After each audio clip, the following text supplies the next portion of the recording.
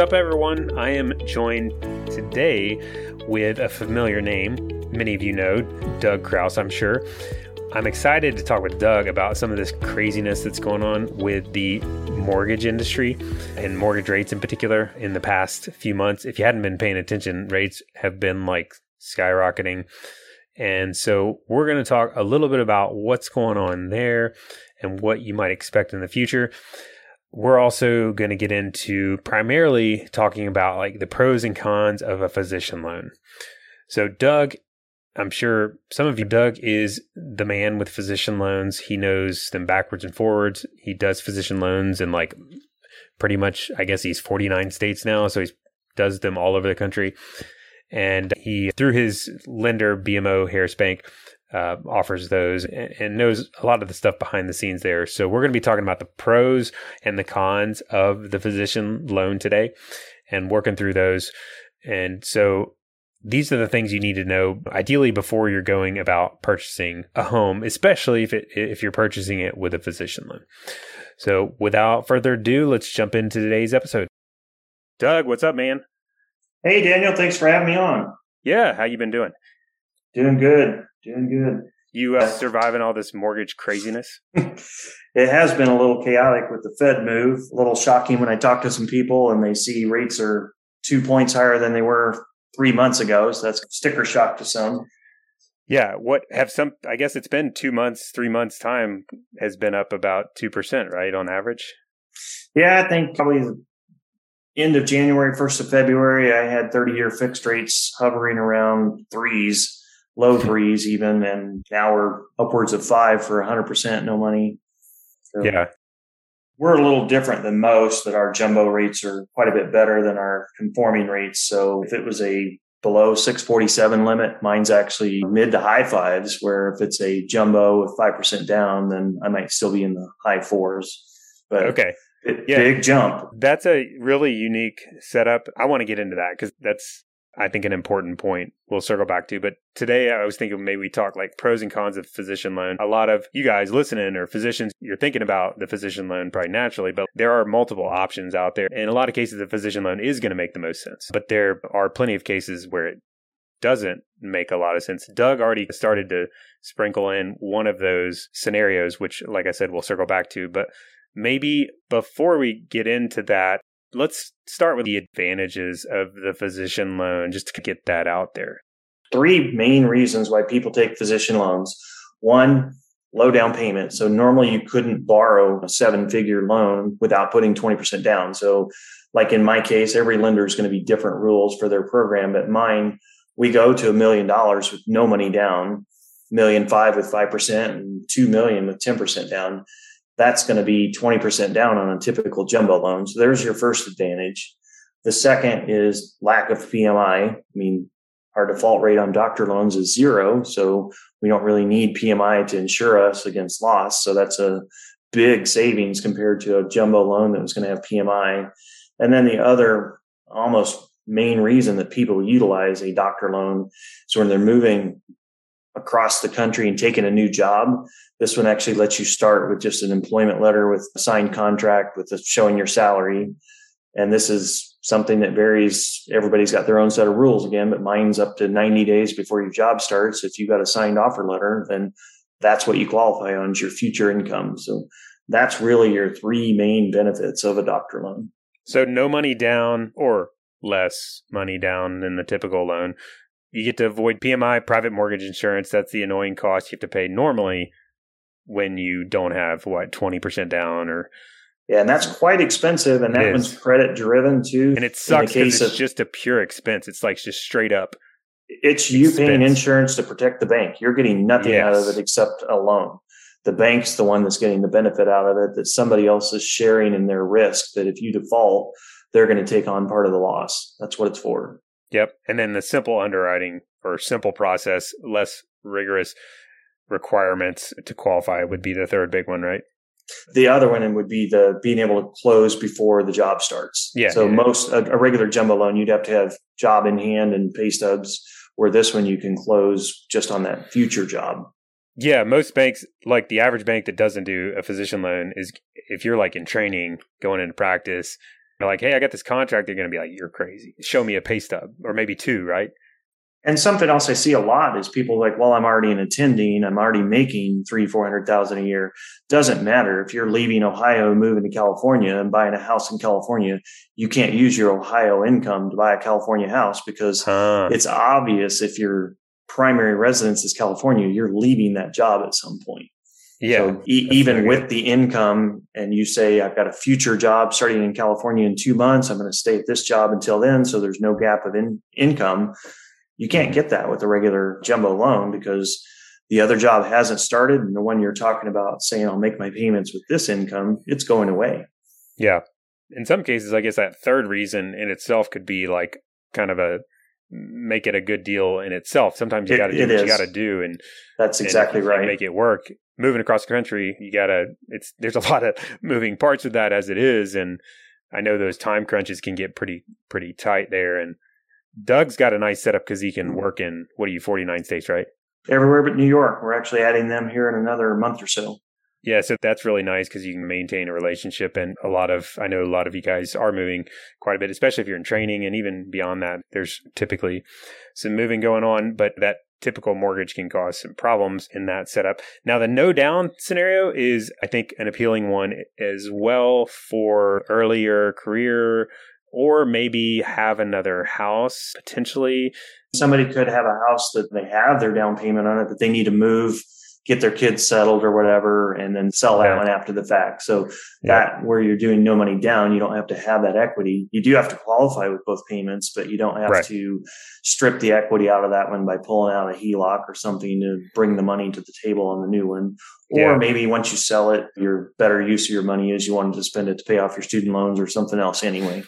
Yeah, I think that's probably the most common reason we're seeing with our one-on-one planning with people. Most common reason we're seeing people go for that 0% down is they just need to kind of catch up on investing and they want to make sure they're maxing out all these tax shelters and they got student loans they want to pay off potentially. There's a lot of things that they want or maybe should do from a financial standpoint to catch up on those things, and being able to put zero down is appealing because they can put the money to work elsewhere. But I think that can also get into one of the downsides of it. You have to be careful with that, putting 0% down.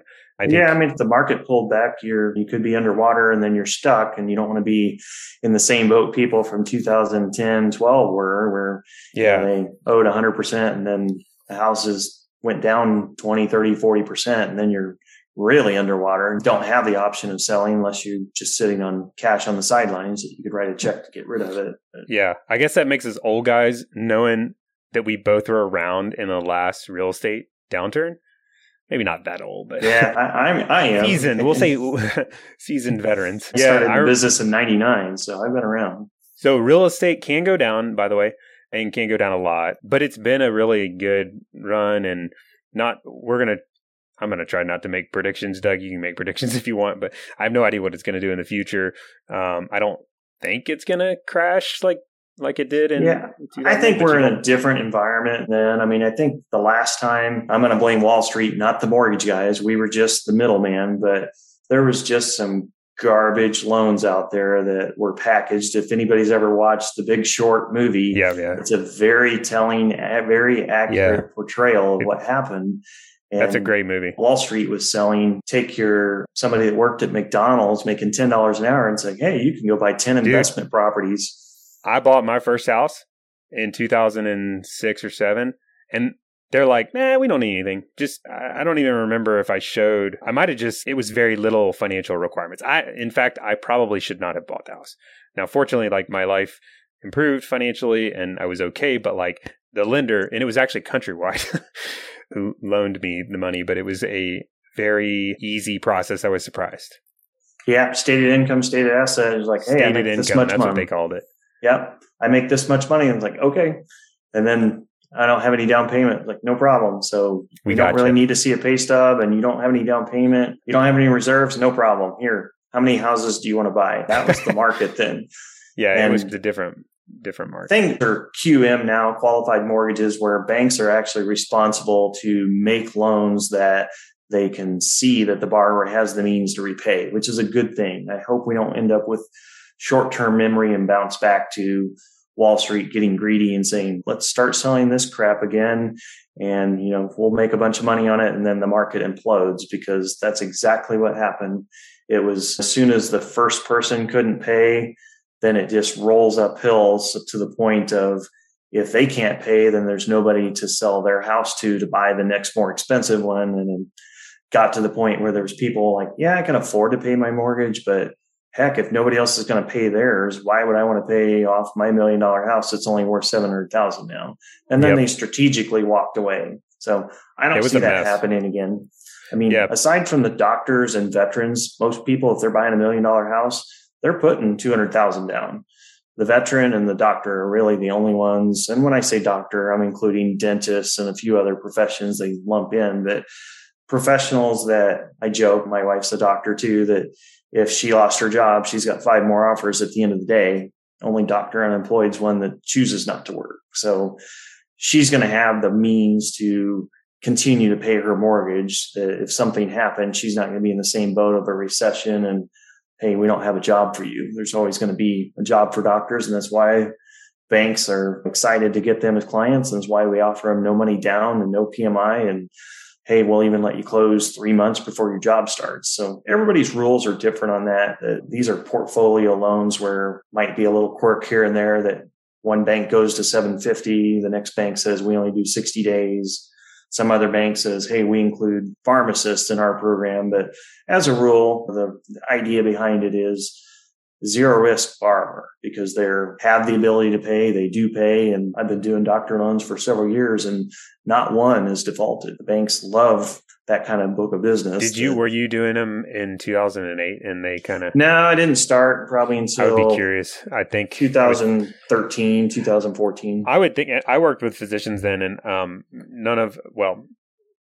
we had a handful of people that were like stuck with 2 houses, that were underwater on houses, or they got kind of stuck in an area kind of unwillingly-ish, like a long story, but like those sorts of situations. But they definitely were not in danger of foreclosure. They could make, which is the nice thing about a physician, you have a higher income and you're in demand, and you typically can make the payments. It's just a matter of, it might negatively affect your planning if the market were to turn.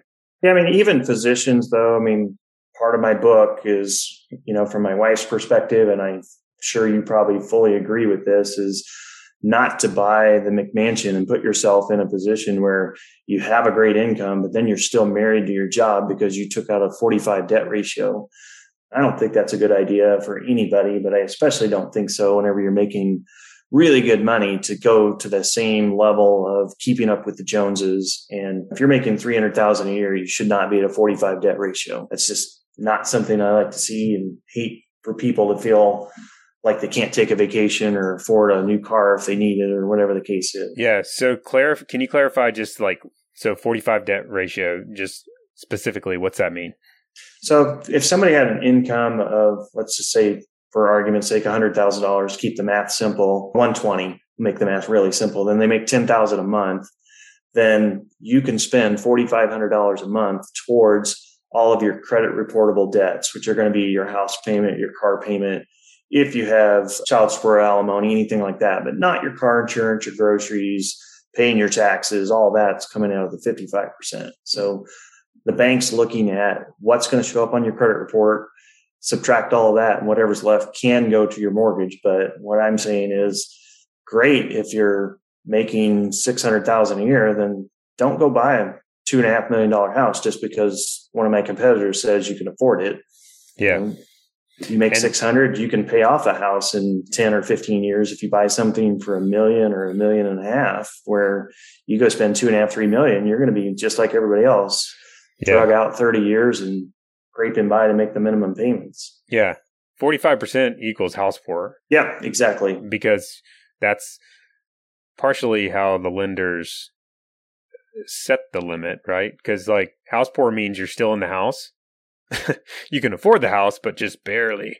Right. 45 is you can just barely pay your bills, because you have to remember, if you're in a high income, you could be in a W-2 situation paying out nearly 50% of your paycheck, your probably take home is 50 to 55% if you're lucky.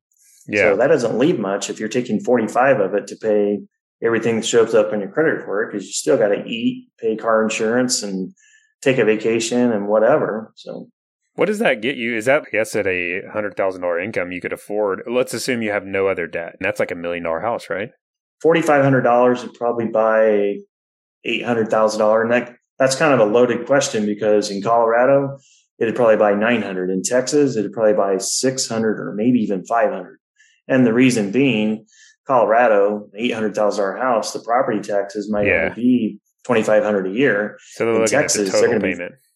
5 times that. Texas, because they have crazy property tax. You don't have to pay any state income tax, so they have to get it somewhere. So Illinois is the double duty. They get you both places. Yeah, it's like high income tax and high property tax.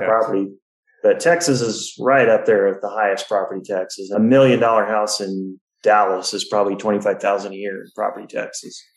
And $1 million house in Denver is probably $5,000. Yeah. $6,000 max.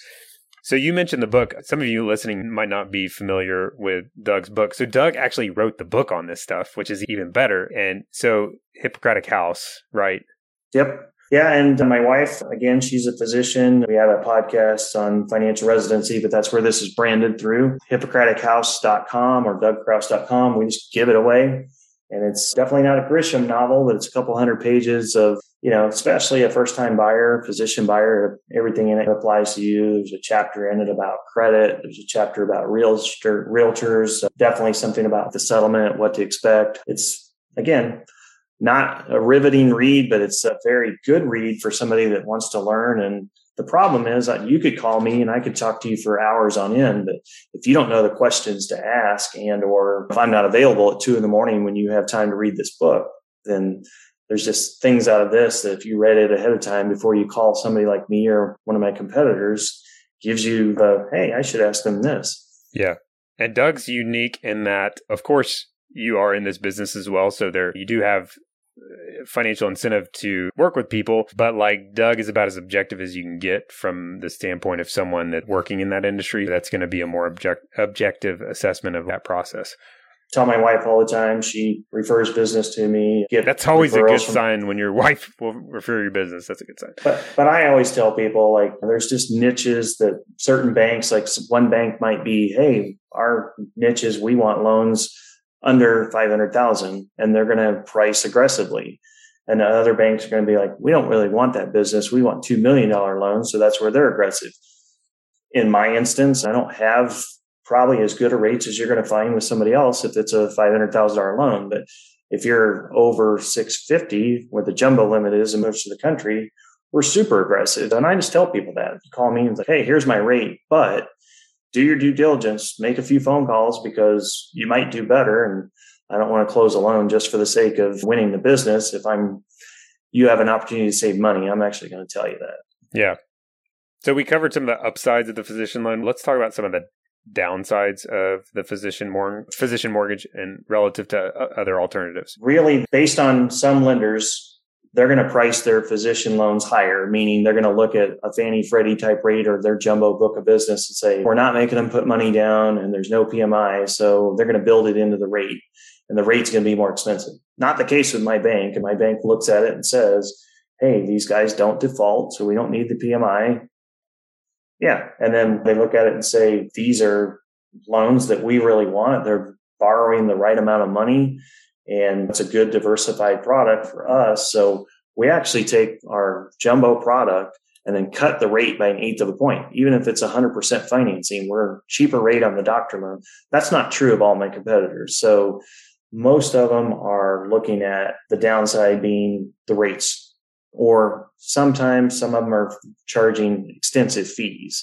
Also not the case with mine. Mine's our underwriting processing fees $1,150, but if you're $1 million loan, we're giving you an $1,800 credit. So we're actually paying you to take a loan from us. So it just depends. You have to do your due diligence when you're asking. The 3 things that you're looking at when you're choosing a lender is service. Obviously, you got to find somebody you like, thinks is going to get the job done, rate, and then the closing costs. So the closing costs and or rate with some of my competitors are higher.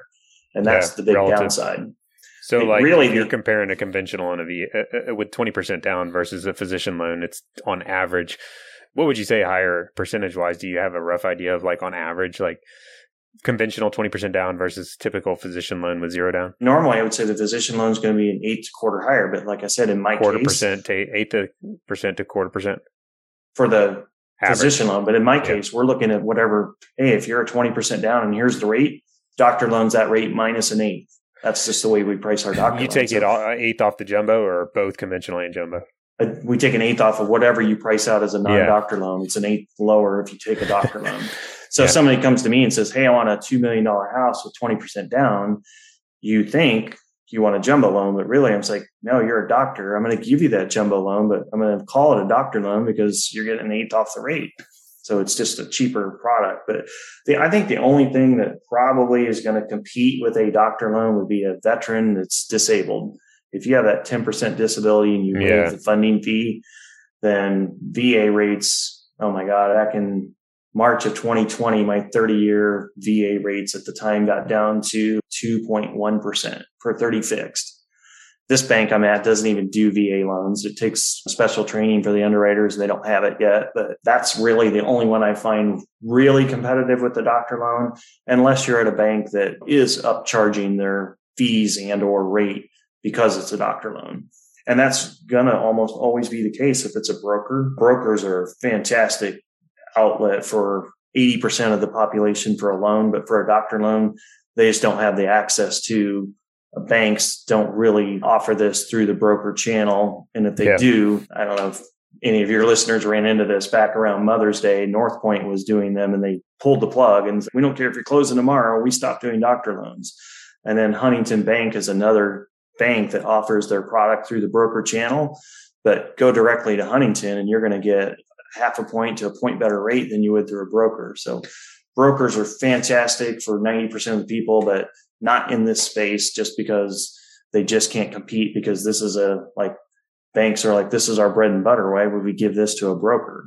Yeah, that makes sense. So downside in general, sometimes interest rates can be higher overall in the market, but with your products, it sounds like they're a touch lower. It's worthwhile to compare, especially if you're not working with Doug. You want to compare alternatives.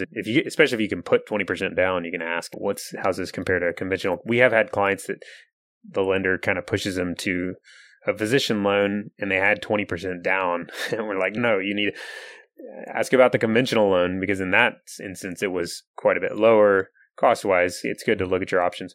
I think one of the other downsides, this is not like a product downside. It's more of a psychological, I guess there's a temptation with going 0% down to maybe get a little overextended and have 0% equity there. And if you have $0 elsewhere, that can be a problem. If you're really pushing the envelope of this, you can get into more trouble the further you go with all this stuff. So if what I'm trying to say is, if you're going to get into trouble, I'd rather you have 20% equity than 0, because and people are human nature. People have a tendency to not necessarily tied up, but just spend the money. So if you're not going to be somebody diligent and invest it and save it and have access to it if you need it, then 100% finance loan, as you're saying, and then you don't have an emergency fund, and or if it push came to shove and say, I need to move across the country and I owe 100% here by the time I pay a realtor, you need to write a check to get rid of your house. If you're in that boat, then probably shouldn't have took the 100% loan.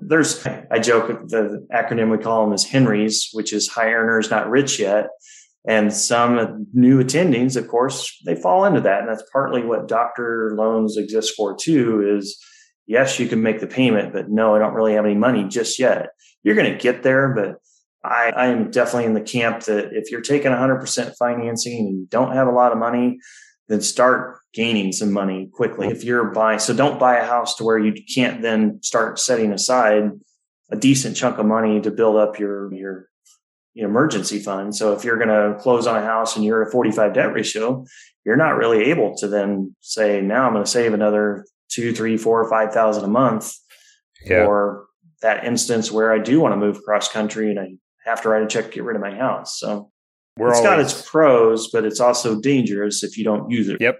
It's like anything. We're always trying to talk people into tracking their net worth just as a kind of good financial discipline. And maybe not the coolest thing in the world to track your net worth. I don't know. I'm a financial planner geek. But anyway, the nice thing about it is when you start tracking it, I would always suggest quarterly or even monthly, but when you start tracking it, you can really see your progression, how you're doing and how things are growing. And so going back to what we were just saying, a lot of people get overextended on the house, which limits their ability to grow their net worth, or maybe just their home is the only asset that's growing.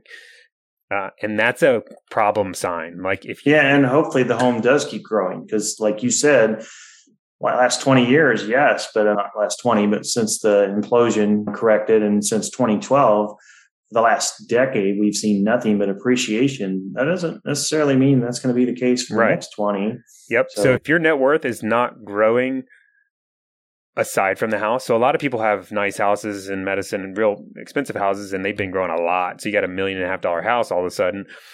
But what I'm trying to say is if everything else has not been growing because you got a little overextended with the house, I think it would be helpful to be aware of that. And that's why it's good to track your net worth, because what happens in that scenario is if things go south, you have a lot less wiggle room in that scenario. You can't really take as much of a downturn. Whereas if you've been, and you're not even able to save for things like retirement and education and traveling and those other things in life, there are other things in life. And I'm sure many of you have other areas you want to focus on, but it is a personal decision. Different people have put a higher value on having a nicer house. And I'm not going to say, I'm not the guy that says like move to the lowest cost living area just so that you can save money and try to save as much as possible. I think there's reasons to move to high cost of living areas. Oh, absolutely. People and family, and that makes sense. I think that's what really matters in people's lives. So that's what it's really about, is being able to match this sort of thing with what you consider most important. I just talked to a doctor the other day that he was saying several of his friends in Salt Lake bought houses for $350 5 years ago, and they're selling them for $900 right now. No, that's where are you going to invest in the market with that kind of return? Sure not this year. No, that's crazy, and that's abnormal. It is abnormal. Don't expect to. Do not replicate that. Now, those kinds of numbers make me think that there's some bubble going on there. Yeah. But most areas are not quite. Salt Lake City has exploded growth-wise. Crazy. It's been a hot market. But anyway, do you see any short term? I'm going to try to make you do a prediction here. I just said we're not going to make predictions, but I'm going to make Doug make a prediction. Maybe not a prediction, but what are your general thoughts on like where things are going from here? Like with the lending world, do you see any like trends? I'm curious of your observation. Before we started, we were just joking about it. I think expert weatherman's going to be right 60% of the time. So I'm going to preface my guess here. That's why I want to know. Most people are 40%. Doug's going to be 60%. This is great. Flip of the coin, 50-50. You're going to be right half the time. I might be right 60% of the time, but I think rates are going to probably continue to climb the rest of this year, but not at a pace that, we've seen year to date, because I think we've seen a huge move. So if you see rates go up another 0.75 of a point between now and the end of the year, I'm in the camp of that. It's just as likely that next summer rates will be lower than they are at the end of the year than they are higher. And the reason I think that'll happen is they've got to do something, because as we were talking in Salt Lake or Austin, some of the prices there went up 35, even 40% in a year's time. Something's got to give. They got to put the brakes on that. And that's going to happen with the Fed stepping in.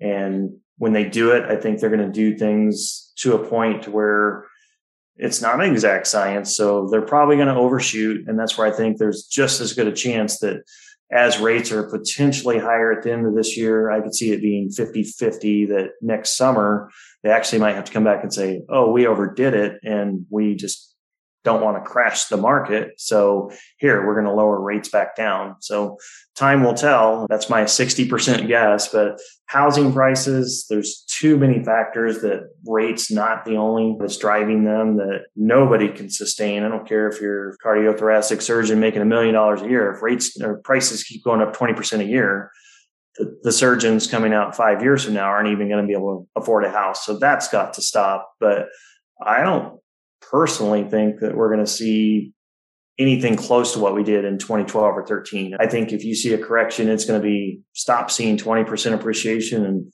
hey, if it's flat, then that's a win, in my opinion. Yeah. That's what and it is very location dependent too. Historically, these downturns have been big time location. Like I live in Lexington, Kentucky, and historically, Lexington, Kentucky at least, has had much less volatility than the average market. But that's not to say it's going to change. But like Las Vegas, for instance, has had super volatile.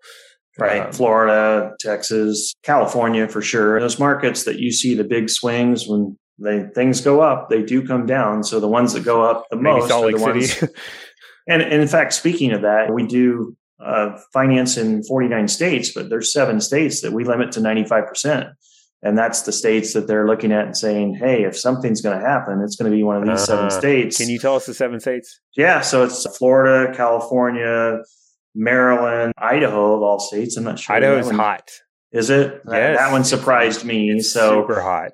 And then Nevada and DC. So those states are states that my bank's saying, hey, we're just going to limit these to 95. So we don't think the market's going to come crashing down either, or we wouldn't still be doing 100% loans. But we're looking at it and say, if something's going to happen, it's probably going to be these states. I don't even see that happening there. I think you're going to stop seeing 20% and maybe see flat or 5%. Yeah. As you said, Lexington, I'm in Kansas City. It's a steady Eddie market. It's 0 to 3-4% was the norm. And Kansas City saw 20% last year, and it saw 18% the year before that. That's just so unheard of for a back-to-back years like that. Yeah, historically, houses kind of gravitate to inflationary rates. I guess inflation's high lately, but yeah, for sure. Real rates, that's still too high, 20%. But one other question I just thought of before we part ways. I've been hearing people mention the ARM more lately. And it's a unique, I guess the reasoning behind it is that they're thinking, or the lender's thinking, that rates are going to go back down. And so they're telling them, hey, let's do this ARM product and get that for 5-7 years, whatever, 10-year ARM. And then that way you have that period of time locked in. But then sometime from then, now until then, rates are bound to go down back to where they were or below. And then we'll just refinance then. I'm curious if you've been seeing that or what your thoughts are on that. I see a lot. And from a bank standpoint, obviously it mitigates their risk. If you're giving somebody a 30-year note, you're like locked in. If they actually stay 30 years, which nobody does. But if they did, the bank's on the hook. And then they have to answer to regulators that they keep enough on their balance sheet to account for that. If they do an ARM, then, hey, after 7 or 10 years or 5, whatever the length of ARM you take, then we can just adjust our rate to the market. So we're not on the hook. So we don't have to keep as much. So of course, an ARM rate, there's no reason to take it if you're not saving enough to mitigate the risk you're taking. But I will say 23 years doing this, that 90% of people do not keep a mortgage longer than 10 years. So that may change as we move forward, because in the past 20 years, rates were falling consistently too. Part of what drove that fact that mortgages didn't stay on the books 10 years was take whatever today, because next year you're going to be refinancing to a lower rate anyway. Everybody was refinancing over and over and over.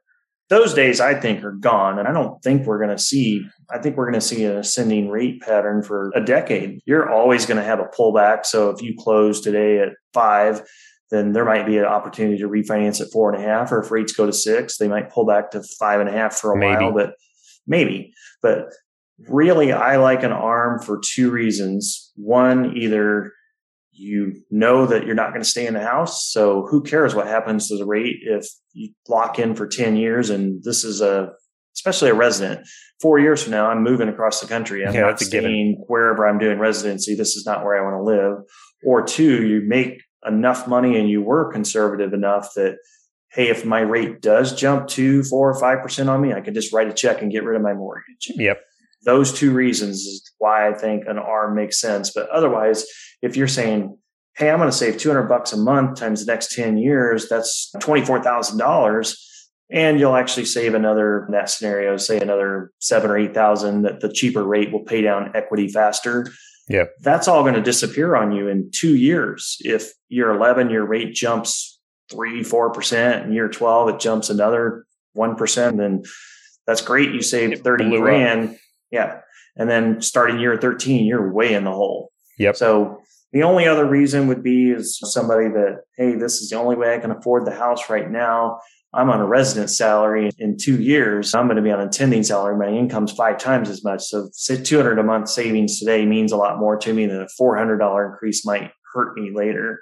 But as a rule, I only like ARMs if you fit into the category of either you're conservative and I can write a check, or I'm not going to be here, so it doesn't matter.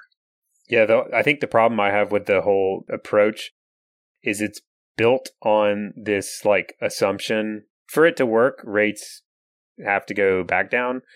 And that's unknown. That's not a given like it used to be. Like, let's look. And I always send, as it's been coming up, I send clients, I don't just send them this, I give them some breakdown of it, but I like to send them the historical 30-year fixed mortgage rates, like a chart of it. And if you look at it, it's back in the 70s and it's like way high. And then it's been a pretty consistently reducing percentage rate from the 80s until just not long ago, going downward. So rates have, like Doug was saying, been for a long period of time been consistently going down. And there was a little bit of up and down, but there wasn't huge, massive changes. So my point is the reverse can happen. We could have the same exact thing happen in the reverse where it's slowly going up for 10, 20 years. And in that situation, that's a train wreck. If you get the 5-year or 7-year ARM and you end up with a house for a really long period of time. So it's not worth taking the risk in most cases. Now, I agree with your exceptions there.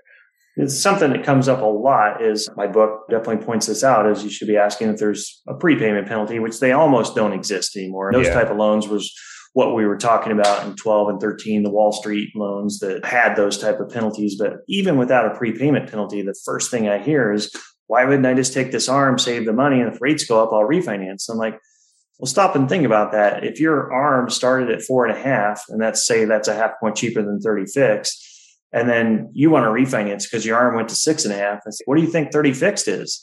30 fixed, if your ARM went to 6.5, the 30 fixed is probably 7.5 now. Yeah. Or your everything goes ARM. Up. Yeah. So yes, you can refinance. No, there's not a prepayment penalty, but your flawed logic of you could just refinance is true, but all you can do out of a refinance is start the clock over and stretch it out to 30 years again. Yeah. But you're not going to go from, hey, my rate went 6.5, I'll just refinance to a new 4. Yeah. Once you get to 6.5, 4 is way in the rearview mirror. Awesome. Doug, it's always fun talking mortgages with you. I've enjoyed it and appreciate you coming on and chat. Yeah. Thanks for having me.